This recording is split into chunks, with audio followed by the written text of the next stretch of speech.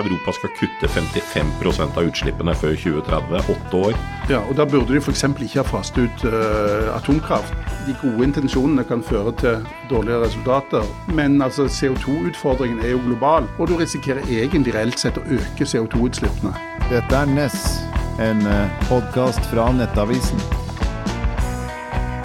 Ja, Trond, man kan jo nesten ikke skru på radioen uten å høre et entusiastisk foredrag om hvordan havvind og sol og fornybar skal redde verden fra en klimakatastrofe og gjøre Europa energiuavhengig. Og så tenker jeg å høre med deg, hvor lang tid tror du denne overgangen kommer til å ta, og hvor vanskelig vil den bli?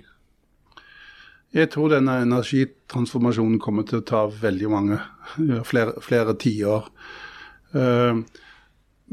Og det andre er at utfordringen er at de gode intensjonene kan føre til dårlige resultater, fordi at hvis vi ser nå at du får faktisk mer kull i for eksempel India og Kina, hvis for eksempel olje og gass blir for dyrt. Det som er utfordringen er også at det krever enormt mye energi å bygge disse fornybare kildene, sånn som vind og sol. Eksempelvis en vindpark, så tar det 6 år før du produserer den samme energimengden som det går med til å produsere denne. Så jo mer du akselererer, jo mer energi går det i det korte bildet til å utvikle vind og sol. Og mye av det er fossilt, for i dag er det 84% som er fossilt, altså olje og gass. 84% av verdens energiforbruk. Hvordan ser det ut i Europa? Hvor mye fossilt er det der? I Europa har vi cirka 15% 15% fornybart. Ja. Så har du noe vannkraft igjen, så det er omtrent på verden. Så Europa ser ut som verden røffelig. Ja, og Norge er jo igjen annerledes landet der vi har 70% fornybar. Det meste er jo vannkraft. Av den totale energien vi bruker. Energien. Og det som er jo utfordringen til Europa har jo veldig høye ambisjoner, men altså CO2-utfordringen er jo global, og det du ser nå er jo at Kina og India bygge ut India et kullkraftverk annenhver uke, og de er jo nesten 70% av kraftforsyningen der er kull. Og de har jo ingen forpliktelser til 2030. Så det du har er liksom Europa som ser ut til å presse på, men så er jo spørsmålet, blir det for dyrt? Og samtidig så ser du også at hvis du ikke har en fornuftig energipolitikk og har nok backup fra fossilt eller nuclear, så risikerer du også en dårlig energiforsyning. Og der sa du egentlig ordet, for jeg tenker at du sa en fornuftig energipolitikk, og der tenker jeg at det er jo det Europa virkelig ikke har. For det første så har de jo fått noen av verdens dyreste, altså vi har vel verdens dyreste energi i Europa, og i Norge så tjener vi jo på det gjennom at vi har fått tilnærmet europeiske strømpriser da. Så pengene fosser jo inn i offentlige kasser, men norske forbrukere opplever at at strøm er blitt fryktelig dyrt. Og samtidig så har for eksempel Tyskland da brukt masse penger på det de kaller energiomstilling, men de har knapt klart å kutte klimagassutslippene i det hele tatt. Det var jo fordi at de kuttet ut atomkraften. Ja, så gitt det du har sett hittil, så er det litt krevende å ha full tillit til politikere. Ikke sant, og Europa skal kutte 55% av utslippene før 2030, 8 år. Ja, og da burde de for eksempel ikke ha fastet ut atomkraft, og nå begynner de å bygge mer kullkraft, og igjen utfordringen er hvis du går for raskt fram med vind og sol, så må du ha backup fra kull, nuclear, atomkraft eller gass. Ikke sant, fordi at det blåser ikke hele tiden, og om natta er sola borte. Ja, og så er det andre utfordring også, at du må liksom bygge nord-sør-korridor for eltransmisjon i Tyskland kan ta 10 år. Så dette er liksom ikke som som å bygge ny iPhone, eller... Jeg så Fritt-senteret var jo ute med og sa at dette var mulig å gjennomføre. Nå leste jeg ikke den rapporten deres, men de sa jo at Europa måtte femdoble investeringene sine i nettet. Og det er ganske mye kobberlinjer som skal strekkes over kontinentet da. Ja, og vi har jo sett at blackouts i Texas, av alle steder, det mest energirike området i verden, fikk blackouts. Du har sett i California har begynt å bygge gasskraftverk. Og så ser du, det er andre eksperter som sier at blackouts, det er at nettet går i svart, fordi at etterspørselen er større enn det produksjonen er. Ja. Og det er det jo mange som både kunne skje allerede i fjor vinter, hvis du fikk en kald vinter.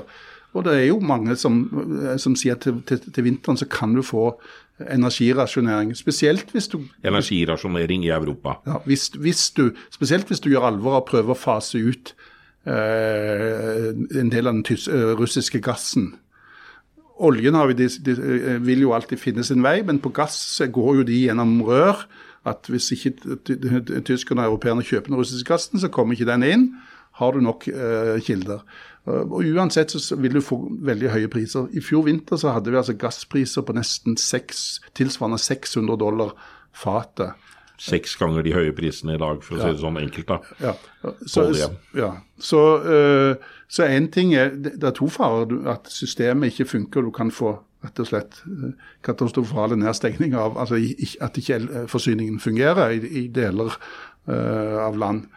Det andre er at prisene blir så høye at folk skrur ned termostaten og blir syke av det og dør av det. Men jeg må innrømme at jeg tenker at dette er sånn fantasipolitikk. At nå skal da Europa satse i løpet av veldig få år, så skal vi satse enormt på vindkraft. Vi skal satse enormt på sol. Også hydrogen.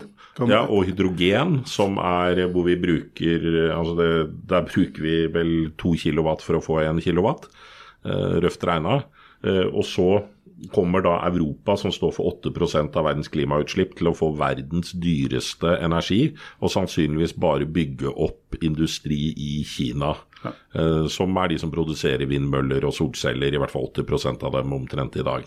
Altså det vi snakker om, den store industrielle revolusjonen, den 4. industrielle revolusjonen, kaller man jo gjerne dette, men jeg tenker at dette kan jo fort bli avindustrialiseringen av Europa. Hva tenker du om det? Ja, det er en stor fare for det, fordi at energien blir for dyr. Både blir det dyrt for industrien og for konsumentene.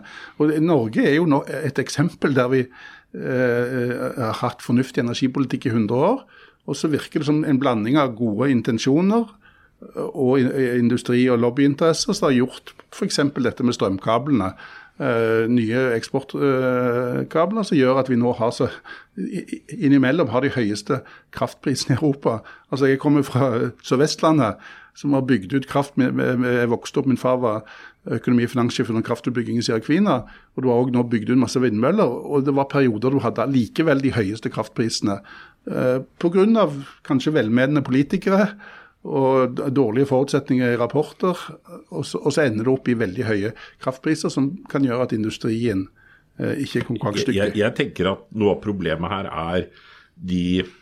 man snakker alltid om ulike scenarier som IEA eller andre lager, at man må kutte så mye fordi vi skal i netto null, og at da blir det på en måte at man regner, vi sier at dette er målet, og hit skal vi komme, og så lager man egentlig ikke en fornuftig prognose eller plan for hvordan vi skal komme dit. Man bare gambler på at siden det er det gunstigste utfallet, så må vi komme dit.